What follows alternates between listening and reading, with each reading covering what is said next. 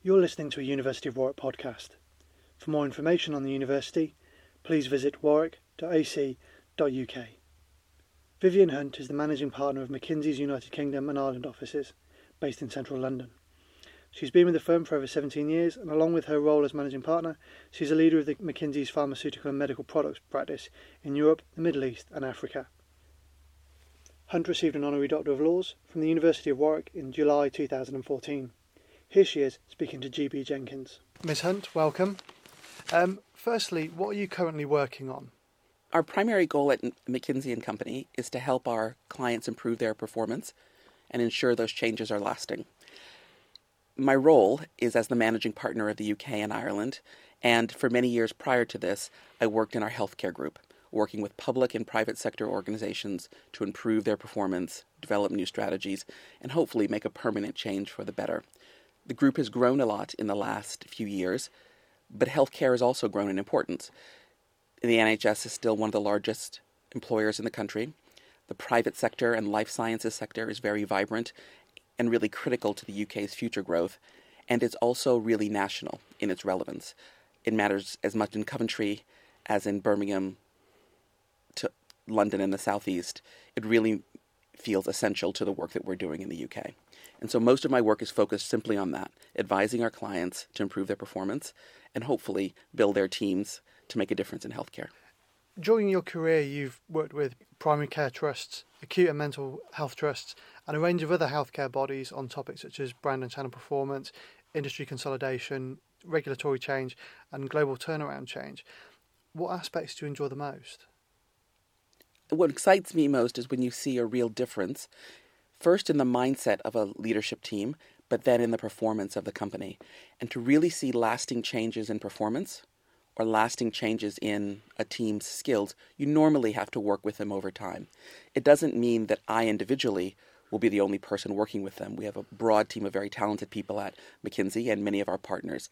But working with them on performance change over time is what I find most exciting. We also do a mix of work in healthcare that's right across the value chain. So a number of the public sector entities that you mentioned here in the UK are examples, but there are also many private and third sector healthcare organizations that we work with who are suppliers to the NHS and also a big part of the choices we have as consumers about how we're taking care of our healthcare or, for example, what insurance coverage we might choose if we have that option. So the breadth of what we do in healthcare, in addition to the impact that we have on performance, are two things that I enjoy most. Thank you. You took over chairing the judging panel of the Power List last year, and you've held a high-ranking position on that list until then. Could you tell us why you took up the chair's position and what you feel the Power List is there to do? Any recognition by the UK Black Power List is very humbling. There are so many talented Black British people on the list, and I think the purpose of the list is to highlight, sometimes from less popular or traditional backgrounds, the intellectual, professional excellence and impact that Black Britons are having right across our society. After several years of being recognized by the Power List, I was pleased to be able to take over the chair of the judging panel because it gave me an opportunity to also help shape the direction of the list and those who'd be recognized going forward. The list includes 100 names, but that, of course, includes over 1,000 nominations. And simply the surfacing of talent, the recognition through the distribution of the Power List into schools and into various companies in the UK, as well as, of course, typically in October, Black History Month here in the UK, celebrating the top 10 and 20 candidates in particular. My goal was to make a little room on the list so that we could have even more diverse global profiles of Black Britons who were really making us proud around the world. And what makes you happy? I'm at my happiest when I'm spending time with my husband and my children. I'm fortunate that I've got two healthy children, two boys, ages 10 and 8, Gabriel and Noah, and I'll share some stories about them with you a little bit later. But when we are having relaxed time together as a family, and our more intimate moments are the ones that I most enjoy. Now, they happen to enjoy a lot of very boyish things, like football, rugby, scary movies, etc. So I'm learning some new things in my parenting, but my time with my family is still most precious to me. Thank you. And we're celebrating Warwick's 50th anniversary next year, and we'll be celebrating our success, but we're also looking to the future. So what do you think will be the big challenges and opportunities over the next 5 decades? Going forward, there is a massive requirement for skills, expertise, and the ability to keep pace with innovation. In many developed economies, like the UK, there are still significant issues with how we drive productivity. The British economy has always punched above its weight in terms of its global competitiveness. And going forward, in a world that will be even more competitive, even closer because of technology, we have to maintain that relevance. And fundamentally, innovation is the way that we'll maintain that, whether that is in financial and business services, innovation in life sciences, the creative arts, and other aspects of our economy that need to grow and compete globally.